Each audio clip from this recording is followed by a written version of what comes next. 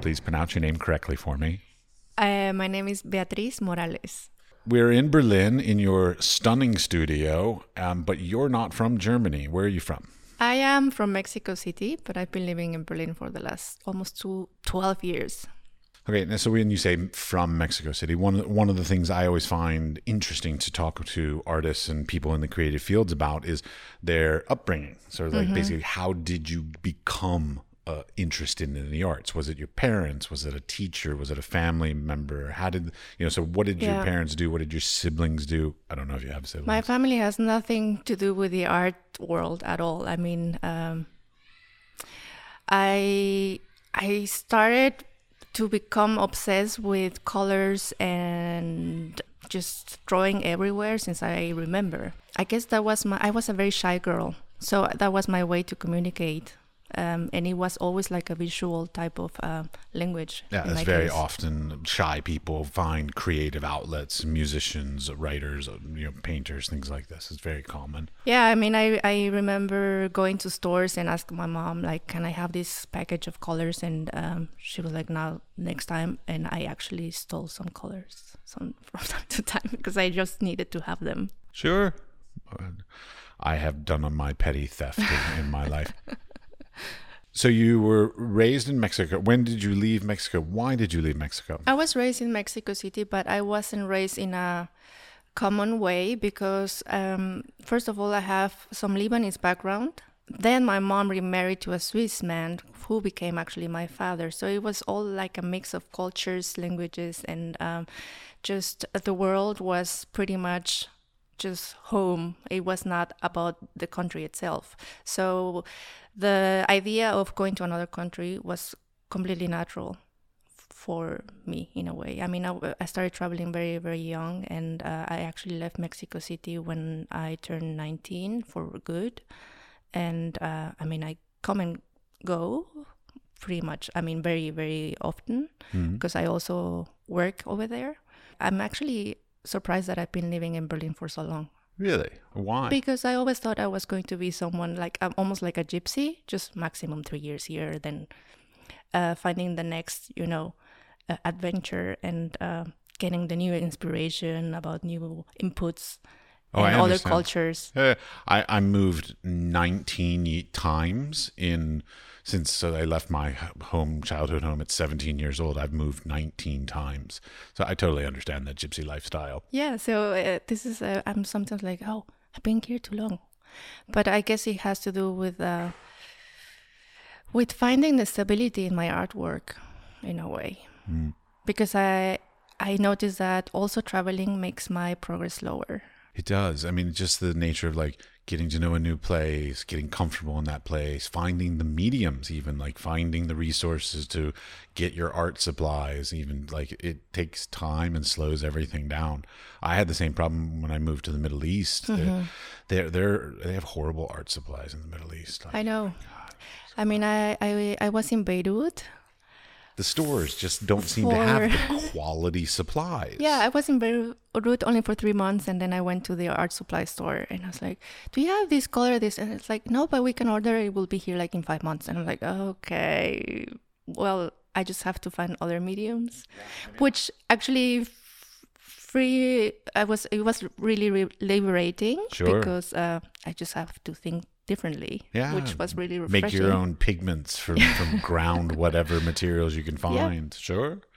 It's very common. I like it. My father actually still grinds his own pigment and mixes it in and all this kind of stuff. So yeah, I get it. Now, so you left Berlin, then you left Mexico City. I left Mexico City. What's the progress? So what's the gypsy lifestyle? Where did you go?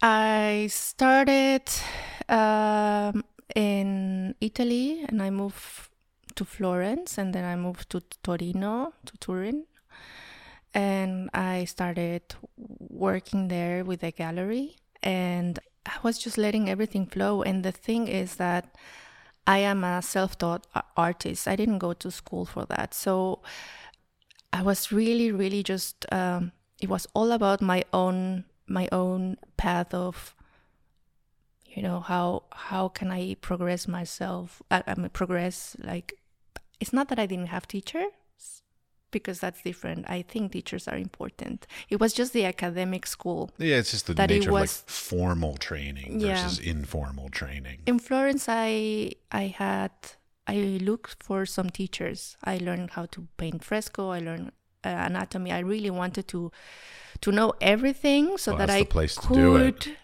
actually swap to abstract painting. It was a weird way, but I just knew I just need to know how to draw. And by the time I left high school, the universities, the art academies were a little bit against drawing, a little bit like it was like we don't need to learn how to draw anymore. It was all about conceptual art, and I didn't find it enough. I didn't find that was the way for me to go. I know. I ironically, I rolled while you were saying that, but yet my master's degree is in new genre art, so I really shouldn't be eye rolling on that because that is actually my terminal degree. But yeah, I mean, as a foundation, they shouldn't be overlooking the craftsmanship and the sort of skill levels that come with sort of using mediums well. Yeah, to me it was very, very important because, as I said before, it was my way to communicate, to put everything that I had like in my brain and the ideas somehow to communicate. And I just didn't see myself communicating with just an object. Now I see it differently, but back then to me it was what was important. And you were telling me a story before about living in France. Yeah, then I moved to France, to the south of France, and I started working over there. I got some deals with 2 galleries. And 2 galleries in France? In France. Okay. And I was very young back then, but I was selling, and I was just producing and selling. And which is most artists' dream. Yeah, but I was in a way very innocent with a lot of stuff because I didn't have this school behind me or these stories of others like, it's impossible to sell, it's impossible, it's very hard, I just knew that to become an artist is not the easiest, securest way to build up your life. But no, under no circumstances. Back then I was really, I had this luck of just produce and sell. So just to get into like the little bit of the like details of that. So you were producing and selling enough to live full time off of your art sales? Yeah. Very impressive. Yeah, it was, I mean, I had my secure life all done with just selling painting. Okay. And then you turned your back on that. Yeah, because it was too secure. I have to say that is a weird thing, but the thing that it felt so easy made me think I'm doing something wrong. It shouldn't be that easy. I wish I had such difficulties. I'm so sorry for you to be selling so well. And then I met artists that were also living there that were older than me, and they were advising me that I should go. What are you staying here? You're not going to, compete with your own generation, get to know what your generation is doing. And one of them advised me to have a look at Berlin. And so I got a spot in an artist residency for 3 months, and that was almost 12 years ago. Mm-hmm. And my plan was to come here for 3 months. And I completely fell in love with the place like after 2 days, because I felt like a fish in the water. Everyone was doing the same thing I was doing. Everyone I met was a foreigner, was an artist, doing interesting things, musicians, writers, filmmakers. Yeah, that was very, very attractive. Okay, so I'm new to Berlin. Literally, I've only been here for 24 hours.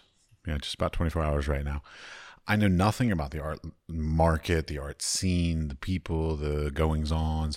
I've heard stories about grants and funding and all kinds of different things. So, like, give me some insight, some knowledge about that maybe foreigners have wrong about Berlin. Well, as I said before, I'm someone that never really rely on the academic pattern. So I didn't really make a big research about what's going on in that sense. Also because my financial situation was quite like sure at that time. Are you just trying to make me jealous? Is that what you're trying to do? No, I'm just trying to tell you I'm just playing. like a lucky story, because everything then changed. Yeah, then it all fell apart. Then it all fell apart. Well, it happens a lot. Artists do it. I mean, to a certain extent, in some way, we kind of like self-sabotage sometimes. Like if things are going almost too well and people are appreciating our work too much, we're like, we're not pushing it hard enough. So then I'm just painting very safe. I am too commercial. Of course, everyone will like one of these paintings because it just fits to the couch.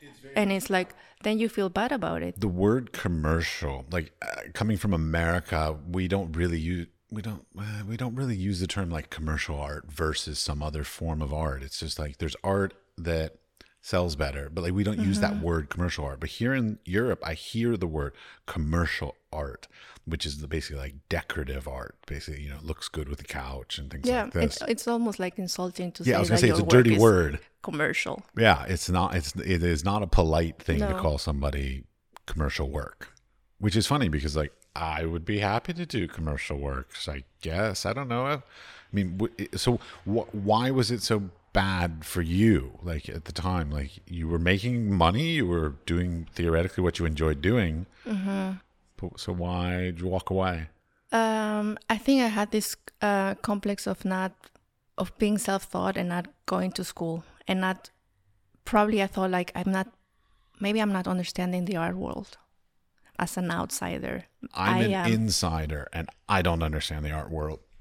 So education and academia has nothing to do with it. I thought like maybe everyone that went to school, they were ahead of me with knowing how to present their work, with knowing how to talk about their work, to put like a deeper meaning into their works. And so I thought like maybe they know more than me and I'm just making commercial work. I would say they probably just had more practice than you because they were sort of pushed into learning how to do all that stuff very Plus quickly. Connections, because I didn't have. Oh, that's an interesting conversation. I arrived to Germany, which is, it has a lot of opportunities for artists because, especially the city of Berlin, I actually got an artist visa. Wait, that's a visa? I have an artist visa. I got an artist visa. What does that mean? I've never heard of such that thing. I was able to prolong my stay. As a Mexican, I can stay only 3 months. But there was such a thing as an artist visa in this city specifically. And of this Germany. still exists? You were on this now? Yeah. Tell me more about what an artist visa is. I've never heard of you it. basically have to prove that you are an artist and that you live from your art, or you potentially could work with galleries. How do you prove that? You only have 1 year because it's a 1-year visa. Oh, and you have to renew it every year? At the beginning, it's only for 1 year and then they make it longer. Okay. You just have to prove that you have shows coming up, that you are selling, and so pretty much that you are in the art scene. That's very interesting. So with letters of recommendation or with people that potentially could work with you. Right, but I'm sort of picturing it like, so imagine some artist were to come to Berlin who's not very social. So like they're not very active, like, being seen and going to the openings and all that kind of stuff. And they're maybe not very good with public relations, but they might be the most amazing artist ever. Yeah. And if they can't do the public relations part, they can't get the visa because if they don't make the connections. So it's not really about skill and quality of they don't art. Judge. It's not based on, they're in no place to judge if you're a good artist or a bad artist. So the visa thing has nothing to do with your actual ability as an artist. It has to do with simply more or less like your ability to get grants or residencies or exhibitions or gallery representation. That's an interesting way to go about it. It's good that at least the government's not trying to get involved in saying what quality art is. No, not at all. I mean, there's also a place called BBK, which is pretty much an artist community in Berlin. And what they do is that they guide you as an artist, as like They can help you with your taxes. They can help you finding a studio in the city. I mean, it's you have to fight a little bit for it, and you have to make a huge queue. But they are the ones that are in charge of help the artist and take care of the artist. I've never heard of any government organization doing any of that anywhere I've ever lived. So any question you have about how do I pay my insurance, how can I enroll into this or that, they are there to help you. And this is funded by the government. This is funded by the government. That's amazing. And me, because I didn't go to any art school, what they do with my case is, or people in my case, is that twice a year you have to go there and show. I mean, they have like an open type of date for the people that didn't go to school, but they are artists. So you can prove that you are an artist by showing your work and just talking about your work a little bit. So I did that, and they gave me like a card and a stamp, and it's like, okay, approved, she's an artist. I love that you have an actual card with an approved. Is there like a little president's signature on it, like the president of the arts has approved you are part of this BBK, and you can also go to museums for free, and some like supply stores you get some discount, for example. Interesting. And that was very helpful for my visa. That sounds shockingly helpful. I wish more governments would have such things. I mean, I come from Mexico, right? And we don't have that nurture mother like I come from the United States, and what system. You just expressed is in no way the capitalistic society that I grew up in. And this is what I notice, that makes a huge difference between the way I work versus the way an European works. Elaborate on that. I am used to work because it's in my system. I am used to work and to see a result. Okay. Put my energy into something and get the energy back. And how does that differ from? They are more free. They are not scared of like, what if I don't sell? It's just, you can just try. They can try. I can't try. I have to do it. You know what I mean? I do. Yeah, and it's funny because I've run into this mentality because I come from America, which is very much like you produce an object, you put it up for exhibition, it sells. That's what you do, whether it sells to an institution or an individual, whatever. But you create a product, you sell it. That's what I grew up with in America. The same. It's very similar. In Europe, it's not that way at all. No, I mean, here I have, like, even in this building, there are very ways to be living as an artist. There are many artists here that have been in these studios for 25 years. They are artists. They sell from time to time.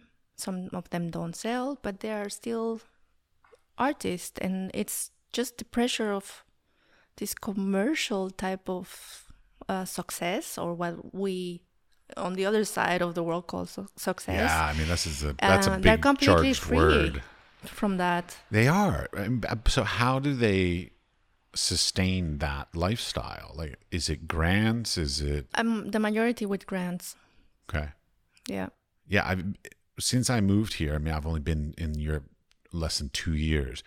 The idea of grants has become this massive thing that totally changes everything. Because I remember being in America, and we looked at Europe and we were like, oh God, the Europeans are doing these conceptual things, these large scale things, these colossal scale things, these immense experiences. Like they're going like way outside the box. Whereas in America, we're basically like, okay, print your photograph, put it in a frame, put it on the wall so somebody can buy it. Like, that's what you do. Yeah, I mean, in Mexico, the majority of the artists that are just making more sound I have to say, they come from rich families.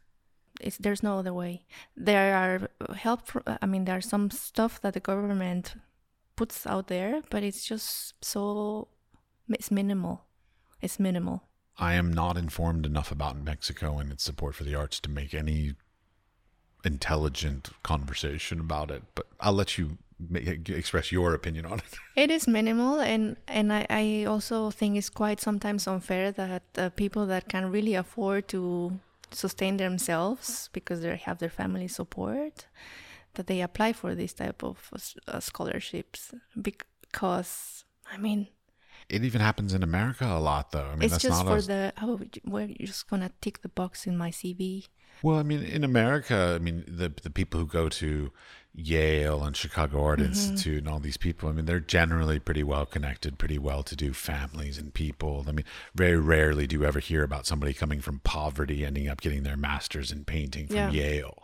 It just doesn't happen that much. So, like, this kind of issue, this kind of separation of this elitist culture that surrounds the art world is everywhere.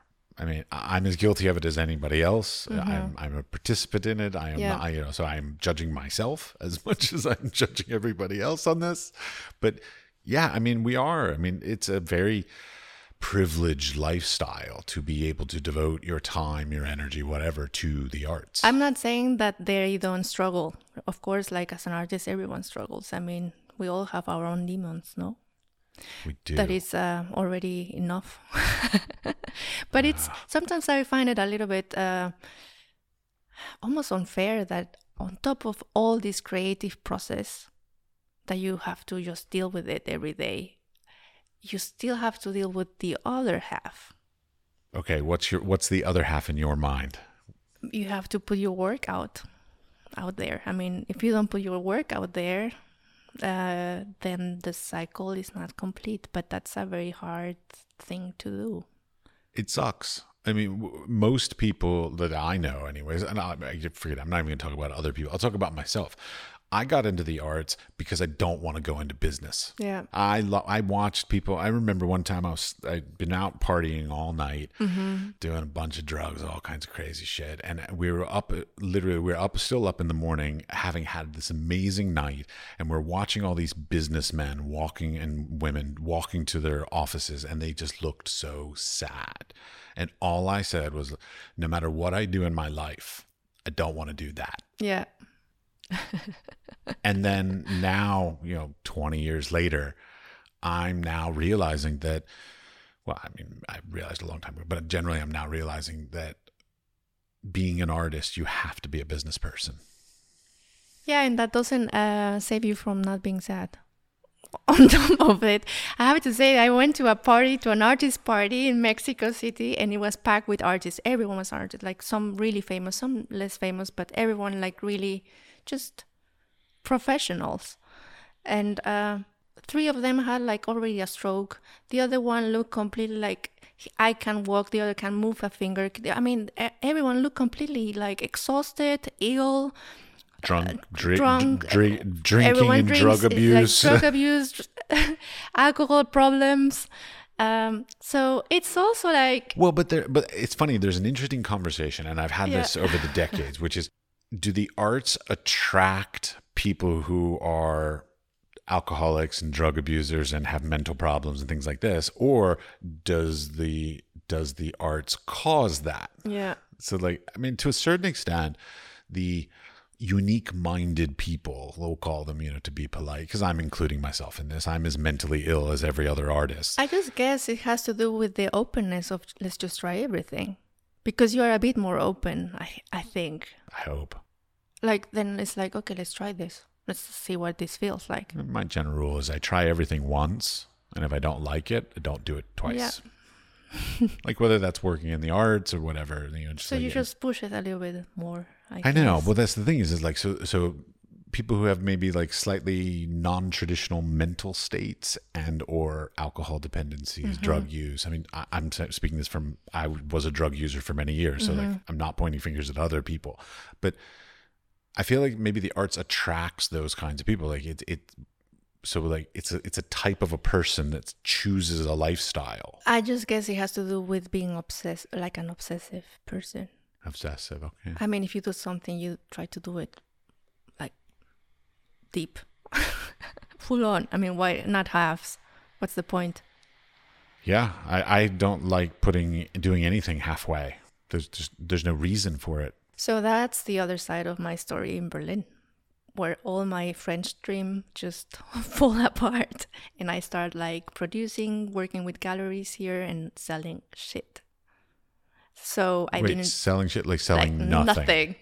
nothing. Really? Like Okay. 1 year, 2 years, 3 years, and all my I just ran out of money. And what do you do when you start running out of money? You just party like there's no tomorrow. Okay. I'm not, well, my party habits are very expensive, so I'm not sure I would be able to do that. Yeah, but I guess as a woman it's easier. I understand. Yes, I totally get that. But yeah, I forgot the gender thing. Yeah.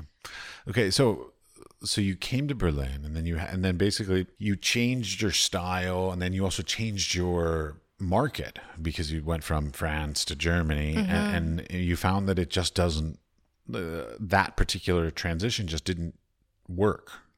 What do you do? How did you get yourself out of that? I have to say that I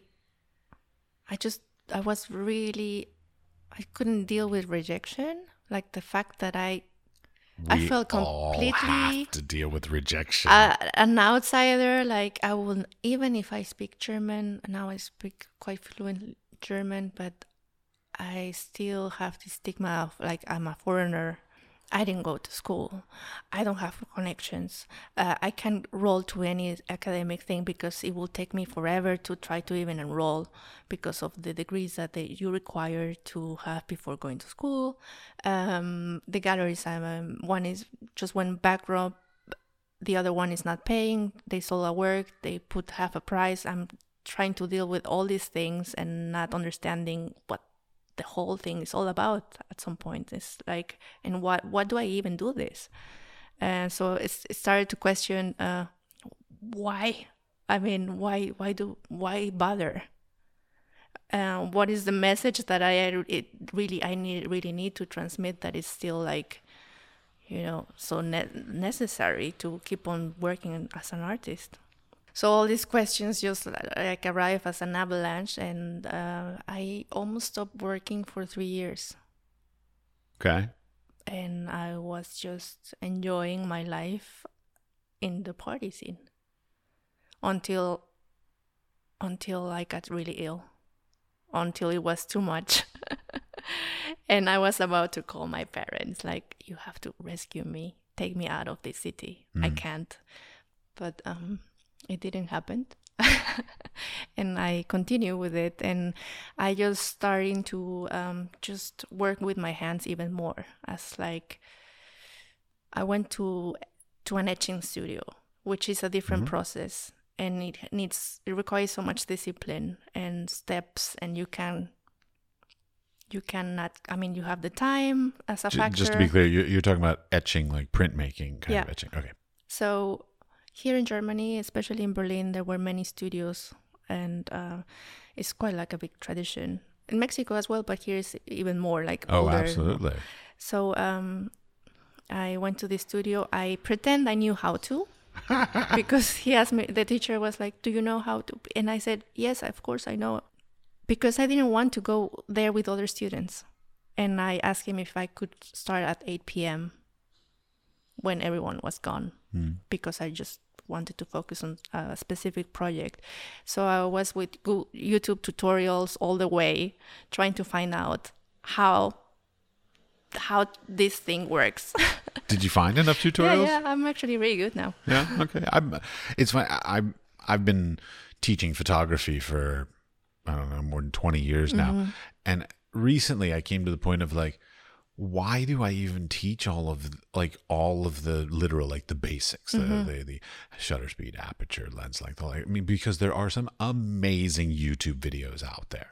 There is no reason whatsoever to learn that stuff from a teacher.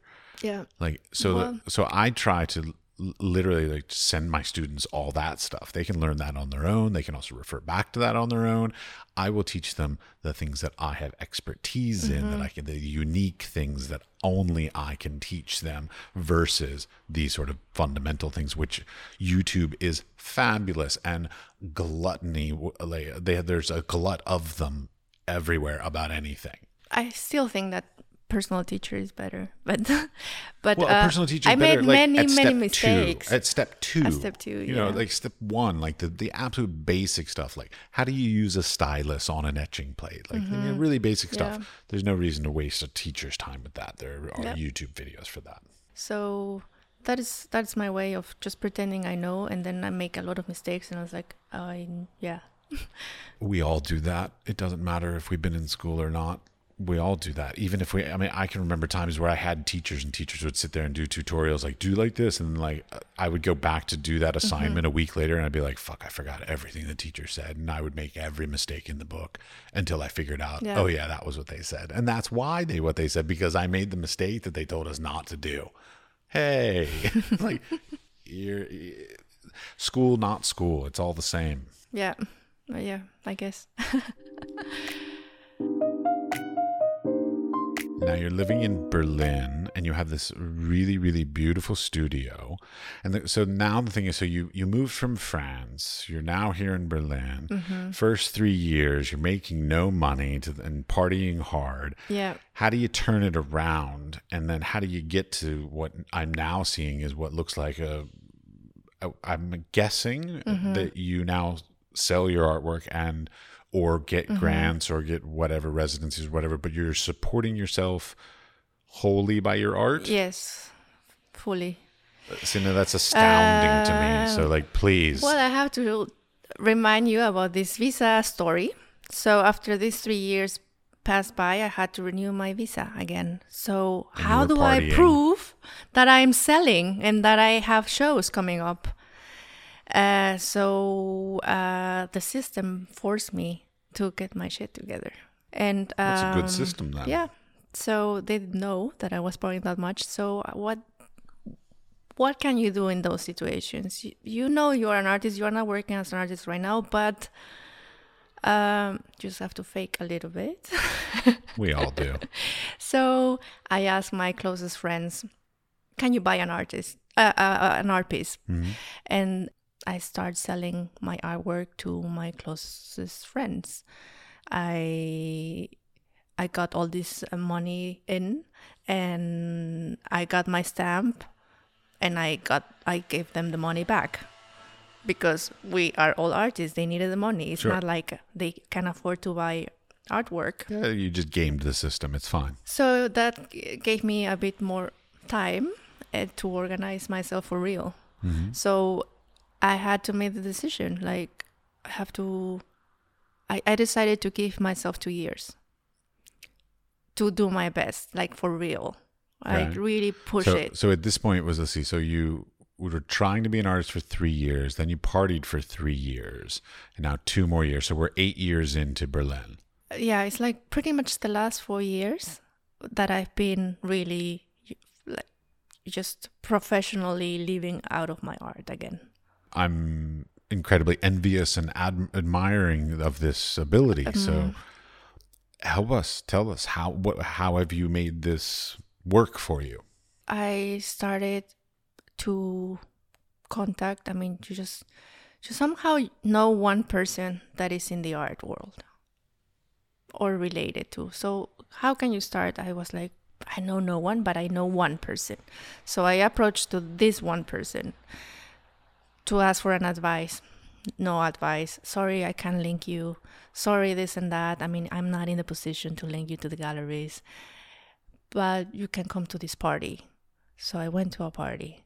Then I meet someone, and this person's like, oh, you're Mexican. Yeah, maybe you can show your work to this and this person. And it just started. I guess it was just a matter of deciding it for real, that's what I want.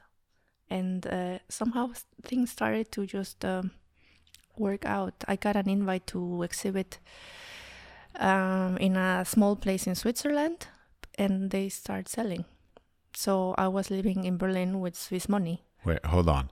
You got an invitation from a gallery in Switzerland? It wasn't a gallery. It was more like a collector who was organizing 2 exhibitions a year with dinners. So I had to be present there with 6 different people every night to talk about my work. And sounds lovely. I'd love to go to Switzerland and have dinner. That sounds great. A friend told me that luck is quite like being ready. I just have to produce, and I was ready when I got the invite. I was ready. I was like, I got the work. Mm-hmm. I can say yes because I've been working. I have it. Sure. I was just taking one step after the other, somehow trying to understand how everyone is, how the ones you admire are working, and look the steps. Which grants are they asking for? Which residencies do they go to?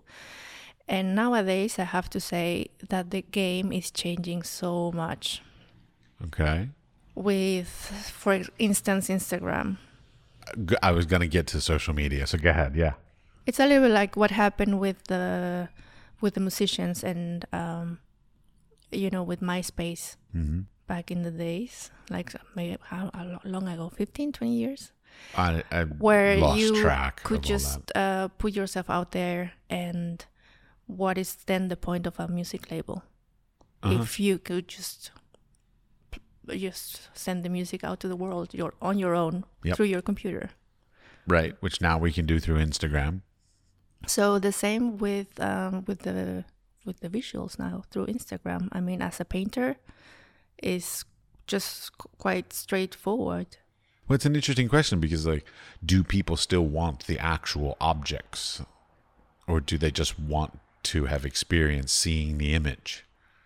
I know from many publishers that they just publish work that looks good on a picture, regardless of it's a good work or a bad work. A lot of amazing work doesn't really look good on a picture. Sure. And the other way around, like, then you see the real work, it's like, what is this? It looks really good on the picture, but the real thing is a disappointment. But somehow everyone is in love with this fakeness of... Don't say everyone. There are people that are very much against this stuff.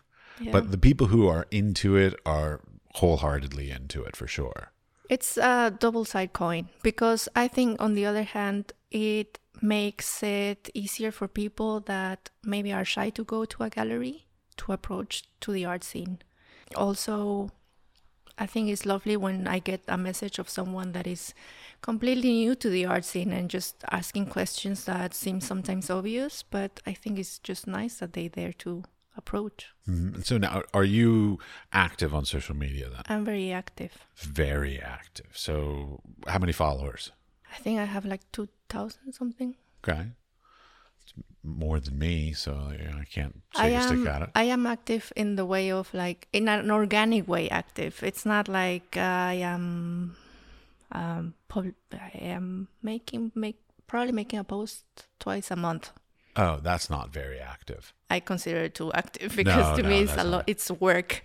Yeah. Well, and that's the question about social media is how much time, effort, and energy should you be putting into something like this versus, well, time, effort, and energy in the studio producing work itself. Because if social media is the great next thing for the arts world, shouldn't we be putting more time into that? Well, I am working now with a gallery in Mexico, and they openly told me that they feel super threatened by the social media, that they really don't know what to do, because they think, like, they go to Dallas Art Fair, they present their artist, and they know by a fact that these artists are getting other deals through Instagram, through the art fair, and then they are jumping the gallery. So they feel a little bit like screwed, like, so what's our position then? And well, that's interesting because that then leads to the question of exclusive contracts with galleries. It seems like the galleries don't want to create exclusivity. Like, they don't want to offer those exclusive contracts, but then they get all upset when people sell through other outlets other than them. So and it's like, you can't have it both ways. Exactly.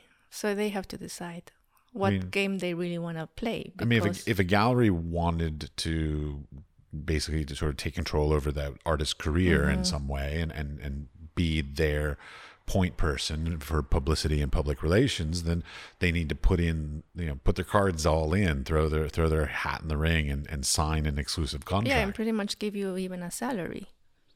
Because That's an interesting, that's an interesting question of like that, how the exclusivities work. Like I know of galleries that do that. Yeah. But I know of other galleries that don't do that.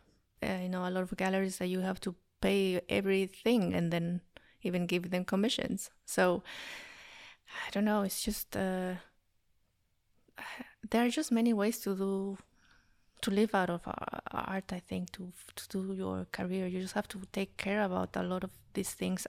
I, for instance, don't sign anything. Really? No contracts. I don't sign contracts. I just sign responsibility for the artwork I'm sending until when I want it back. Consignment. Yeah. I just commit to the show that we agree on, and I try to keep myself as an independent artist, because there was a moment 2 years ago that I was working with 3 different galleries, and I couldn't sell anything, and they were not selling, and I was just like, what is this weird thing? I mean, they have 20 artists to sell. I only have my own art to sell. So how do you do that if they are not selling and then all your artwork is completely blocked?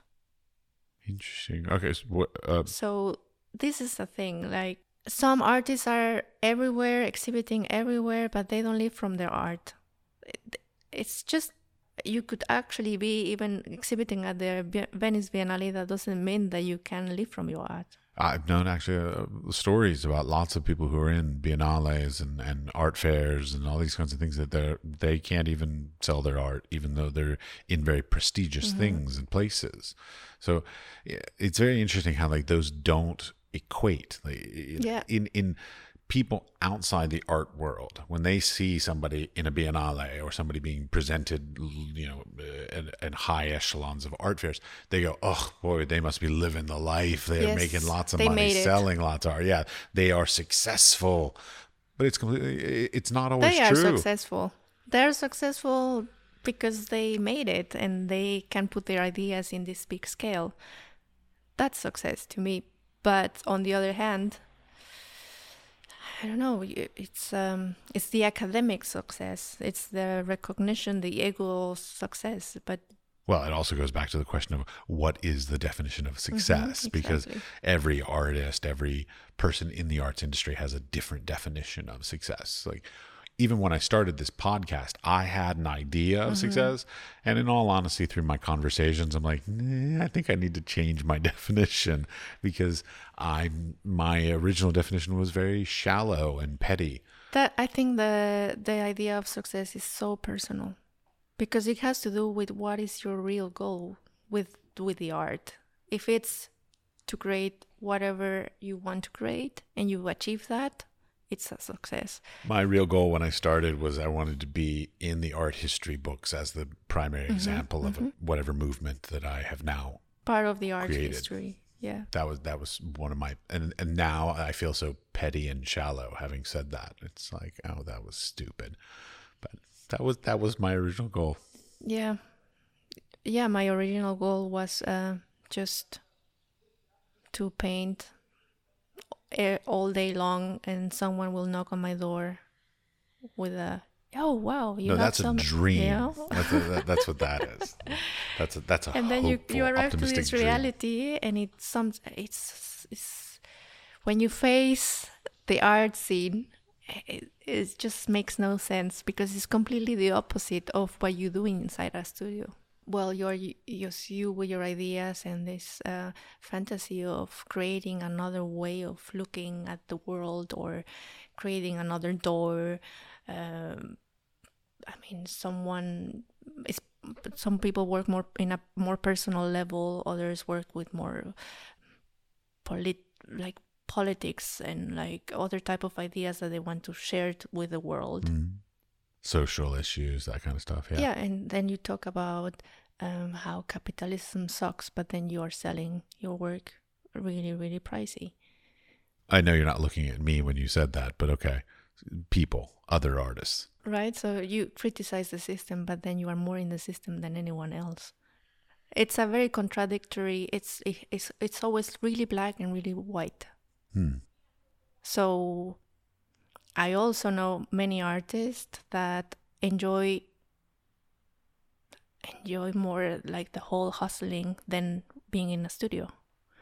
It's also another way. I mean, they're like almost like dogs with rabies. Like I need to get the spot. If I don't get it, the one next to me is gonna get it. You know, it's always like a very competitive type of, full with anxiety scenario. Oh, I have tons of anxiety. I take Xanax for that. But the competitiveness, yeah, I learned many years ago that I'm not in competition with anybody else because nobody else does what I do. It's purely opinion. Mm-hmm. It's 100% individual opinion. So whoever looks at it, like I've got a friend of mine who's a really great collector, and mm-hmm. she's looked at my work, and I've gone out with her to art exhibitions, mm-hmm. and she's fallen in love with works that I'm like, are you kidding me? That's horrible. Mm-hmm. And then she won't buy my work because she doesn't like what I do. So it's so personal. It is very personal. So you're not in competition. No, but none of us are in competition with each other. Of course not. But that is a tough. I think it's a lesson that it took me some time to learn. We're in competition, like if there's a grant or a residency. Sure, mm-hmm. you're in competition to receive that award or that grant or whatever. But as far as like the ability to share an idea and make a sale and all that, there is nothing that you can write, say, or do that will seduce a buyer into buying your art over somebody else's work. Definitely. But it's a little bit of this fear of missing out, that you see someone that is in every opening and I am not. And it's like, it doesn't matter if this person works more or less or better. I mean, it has nothing to do with the quality of work, but with the persistence of being present, that it does help. Okay. And so now you are living full-time from your art sales. Yeah. You have a gallery in Mexico. I work with I'm going to make a show in 2 weeks with a gallery in Mexico. Okay. No gallery in Germany? Or not yet, no. Okay, not yet. So in other words, you haven't had one and you left them or anything? Like, just you've had none? I haven't really been pushing my work with any gallery. This gallery in Mexico came to me. Pushing your work with a gallery won't work anyways. Exactly, right? So I don't do it. I guess it's harder to find a good gallery. It's harder to find a gallery that is good for you than a partner. Like somehow good friends are easier to find. Good partners are easier to find. Oh, a gallery is basically a relationship. I mean, if it's a gallery that's going to help you build your career and be with you for the longevity of it all, it's about as intimate as any relationship you'll have in your life. So that's part of also when I realized that I can't really force it or influence that, I decided to, ride my own horse. As like, okay, I have to organize something.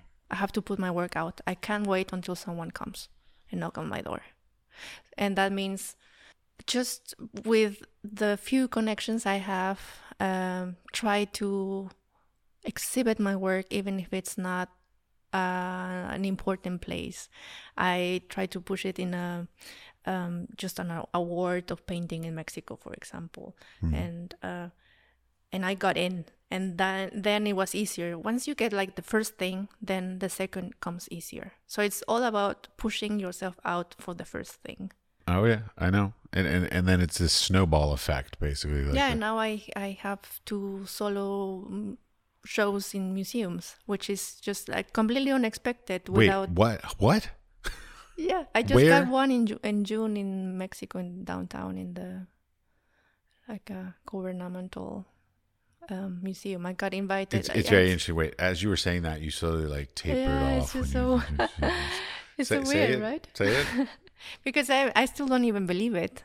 I'm again just like floored by and quite envious. I'm like, what is the thing you're doing? How have you're as far as like academic or not academically, but like on paper, what you're explaining to me about your life, you live off of your art sales. You have solo shows in museums around the world. You are quite literally living most artists' dreams.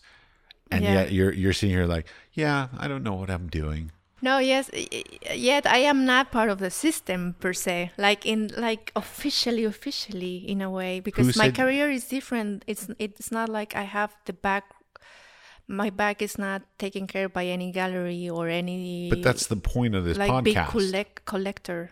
But that's what I'm talking about with this podcast, is that the market itself is very different. It has changed dramatically over the past 30 years or so. And there are so many different ways to, let's say, be part of the arts culture and community. That's what I said to you before. I am pretty much doing everything the other way around. Well, but you're doing it in a successful way. The thing is that all these complexes that I had, I turned them into my assets. So, okay, I didn't go to school. That's gonna go really up in my CV. I am a Mexican woman living in Germany. I'm not German. I didn't go to school in Germany. So I'm just presenting more the reality of it without being just, a bit like ashamed that I didn't follow the proper path. I don't understand where you keep bringing up these topics of like feeling ashamed and not doing things right and all this. Because it's not like by the book. I don't care there is no book. I mean, there's the academic concepts, but they don't work. The thing is, I've been to a lot of this and interviews and talks about how to collect artwork, how to do this and that, how to start collections, and everyone is like, you have to look at the CV, you have to look where this person exhibited, you have to look with which teachers they studied with, and it is like that. Here it is very, very strong. Like, you really have to have a good teacher. And but that's only here. But I mean, you just said you're having exhibitions in Mexico. Yeah. So maybe that's the thing. So I'm like pushing it. Well, and see, this brings up an interesting topic, because when I was living in the United States, my biggest market was Germany. Mm-hmm. When I moved to the United Arab Emirates, my biggest market, Germany. Mm-hmm. Now that I live in Prague, my biggest market, is not in Prague, let's just say. Yeah. So what a lot of artists seem to think that they have to be whatever, call it successful. Let's just use that word. Financially successful, whatever, selling, exhibiting, granting, whatever, in their own community. But I have never sold in my own community. It's always some other market. And like, one of the things that a lot of artists don't understand is just because you live somewhere, it doesn't mean that that's where your market is. Exactly.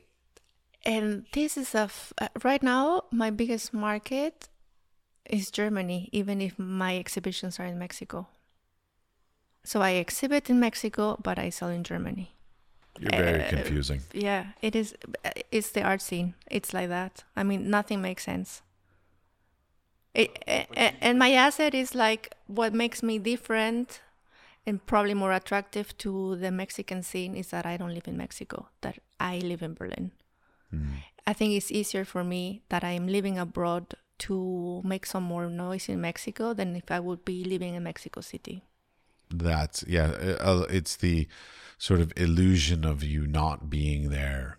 Kind of like, ooh, they surprised us. They showed up with an exhibition, even though they're from here, even though their parents live here and their brothers and sisters live here. Mm-hmm. Yeah, it's a common thing. It's like when you see something. When you see something all the time, you stop seeing it. Yes. But then when it's sort of random and only happening once, kind of thing, like you suddenly see it more. Mm-hmm. So yes, there's a very normal trait to that of seeing something on a regular basis. And on the same, I mean, I guess that also allows me to see Mexico from a distance, and just, this detachment allows me to even understand the culture more. So I guess that's why it's also attractive. One of the things that I've run into when talking to galleries and places like this is that they're talking about how it's to a certain extent, it's easy to meet a curator, but the most difficult part is not just the meeting of the curator, but trying to transcend that and grow that relationship, to make the relationship to the point where it is actually said, so that not only did you meet them, but then at some point you can say, oh, I met this curator, and 2 years later, this curator has now chosen to exhibit my work in their next exhibition. That is the key that is the most difficult thing to figure out how to do. Yes, I don't know many curators at all. Most of us don't know many. Yeah, but I have this. I had this show in 2017 and in Mexico, and I knew about this really awesome curator that was taking care of the Jumex Museum, and I just tried to. I was asking from friend to friend if someone knew him. And at some point I got his email address and I decided to write him. That is the advantage of a computer, that you don't have to face sometimes people. Sure, yeah. And you can dare to ask whatever. They can reply or not. Anonymity makes us all very bold. Yeah. So I told him that I was going to make a show, and I asked him maybe if he has an assistant that could help me out to create my own exhibition. And to my surprise, he replied like asking, what exactly do you need? And then I said like, well, I need someone that helps me selecting the works, writing a small text about it, and just being there in the process to hang so that everything makes sense. And he replied, to my surprise, I do it. I was like, I couldn't believe it, because first of all, he curates in a contemporary art museum that is mostly installations, videos, and not painting. So I couldn't believe that he was actually interested in creating a small show of paintings from an unknown artist.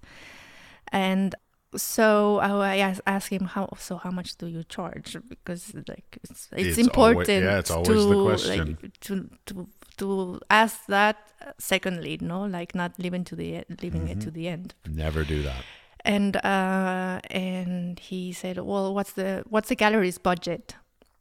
And I said, like, pretty much none. But what I can suggest is that you get 20% of the sales, which I was super sure that we were going to sell, because a lot of people were expecting my work to be shown in Mexico after so many years. And everyone just said like, oh, next time you come, please tell me, and I would love to have some works of yours.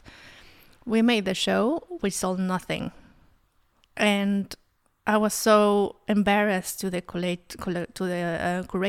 Like I was like, fuck, how am I going to face him? And he has a family. I know he's living from it, and he's such a well-known person. And there he is, like, risking it with me. So how angry was he? He was like, well, it's not your fault. I say yes. This was the deal. It's true. He did. He signed on to the risk. He was super committed. He was really like into really trying to understand what I was doing, and we actually became really good friends. And till the date, I still sometimes talk to him and ask him, what do you think about this or that? But he hasn't included me in another show. We work for an art fair together by accident again, which was a pleasant thing, but it was not that he was consciously choosing my work. So I don't know, maybe in the future he will include my work, but it hasn't happened. 2017, that's not that long ago. Give it time. So I gave him a work. That's very nice. Yeah, but that brings up a thing that I've talked to other gallerists and curators about, that I had no idea that this happened, which was the idea of a curator getting a percentage of a sales kind of thing. Like that to me seems like it's only come about in the last 5 to 10 years, because when I was young and naive, curators were sort of in their ivory tower, and they worked for museums, and they were untouchable, and they were untainted, and the idea of a curator the choices of what to put in and potentially what to write and all this kind of stuff in some way being affected by this potential sales feels like it's like sullying the water of the purity of a curator. Well, it's no difference. I mean, most of them, they just get the money in front. I mean, it's oddly enough, like getting the money up front doesn't bother me because they're paid. They do a job. They're paid for the job they do. Done. Mm-hmm. But doing it for a percentage, he would have earned anyways less than just what they normally charge. Yeah, but it's not about the value of the money or the value of the time and the money. It's about the trust that the curator made the choice by the quality of the work instead of based on the idea of what would sell. Yeah. Does that make sense? I think I mean, in his case, I'm not talking specifically to this person. I'm saying in general. Yeah, I understand your point. But I know in this particular case, he chose the work that he liked, that it makes sense to him.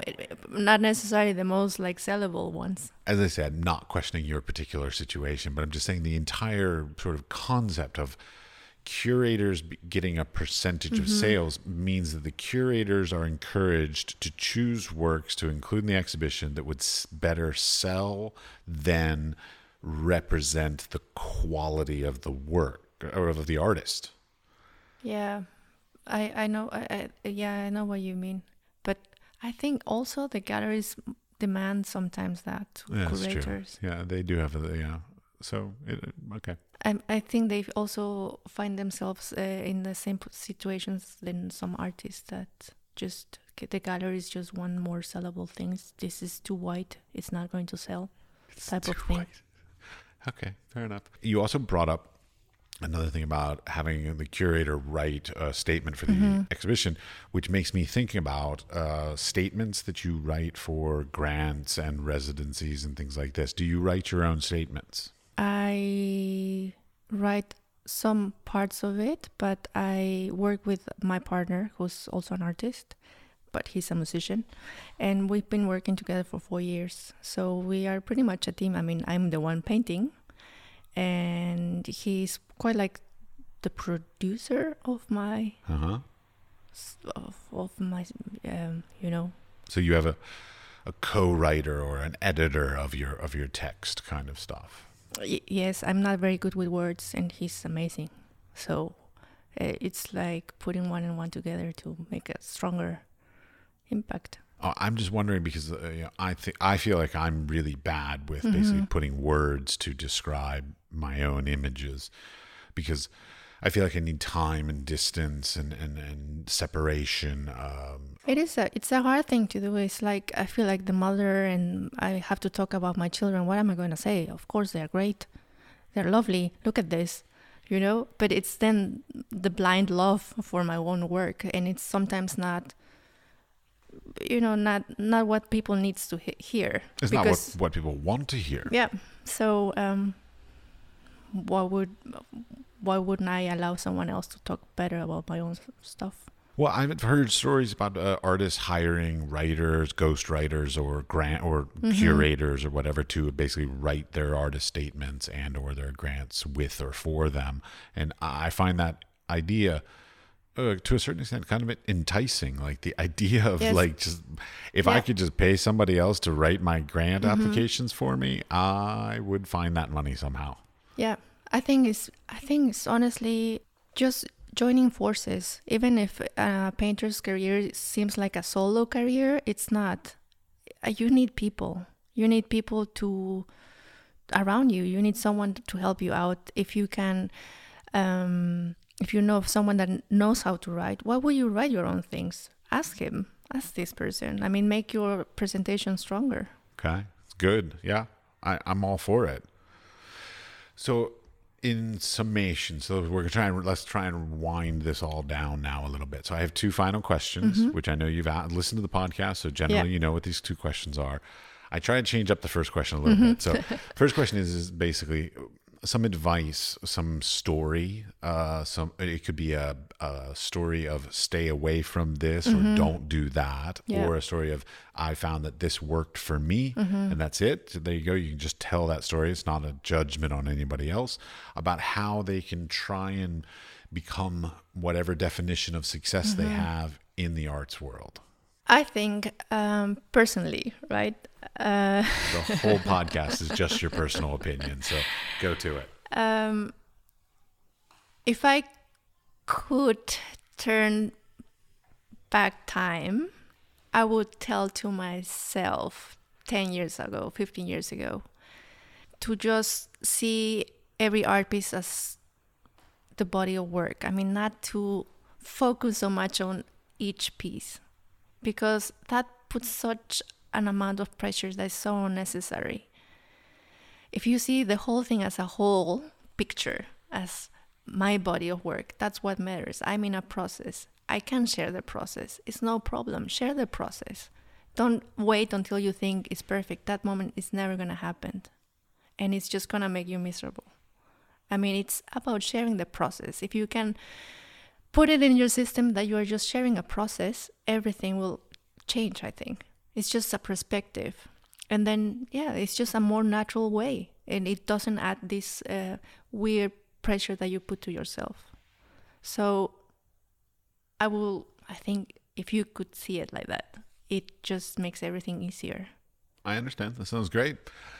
And my final question, which is the sticking point of lots of people, is about the question of trying to get a piece of my artwork into the Museum of Modern Art in New York. I have gone elaborately about it in previous episodes, so I'm not going to do it again. And you already know what the question is. So what would your advice be to try and to achieve the outcome, the quantifiable outcome of a piece of my artwork on exhibition in the Museum of Modern Art in New York? I think you should just keep doing what you're doing. You don't know it, but maybe it's going to be this podcast. Maybe this is the piece that's going to go inside the museum. I have created a hashtag to go with this goal as well. I believe it's exhibit my work at MoMA, I think is what I put. I forget what it is. So I'm trying, I'm doing what I can, and I will be doing all the recommendations that everybody tells me, and I will be keeping everybody involved in the whole process as I go. So it's, I think this is already an interesting subject enough to, if you pursue, if you still believe in it in 10 years. I've been doing this now for almost 30 years, so I don't think the next 10 years is going to change anything. I don't know. As I said, it's all part of processes, and some processes are slower than others. I think my process is maybe slower than others or faster than others. Who knows? It's just different. Time is just very relative. Yeah, maybe we go to the MoMA together. I look forward to going to MoMA again. That'd be great. Yeah, I'll gather everybody from the podcast. We'll all go to MoMA and see my piece on exhibition there at some point about 5 years from now. Yeah, who knows, right? Well, I figure like even if in a perfect world, if I were to get like the perfect advice and I achieve it perfectly, MoMA already has their exhibition scheduled 3 to 5 years in advance. So it's still going to take a couple more years before it could even happen. Yeah, but maybe they open like a different program where they just show podcasts. No, they have this. Here a lot of museums in Germany, they have a room that is an experimental room where young artists can submit their work. That would be interesting. I don't know if MoMA has that. It didn't have that last time I was there, but that doesn't mean it doesn't have it now or in the future. Maybe a curator from MoMA is hearing this and might create that just for us. Love it. Yes. All right. Well, thank you very much for your time. Thank you, Matthew.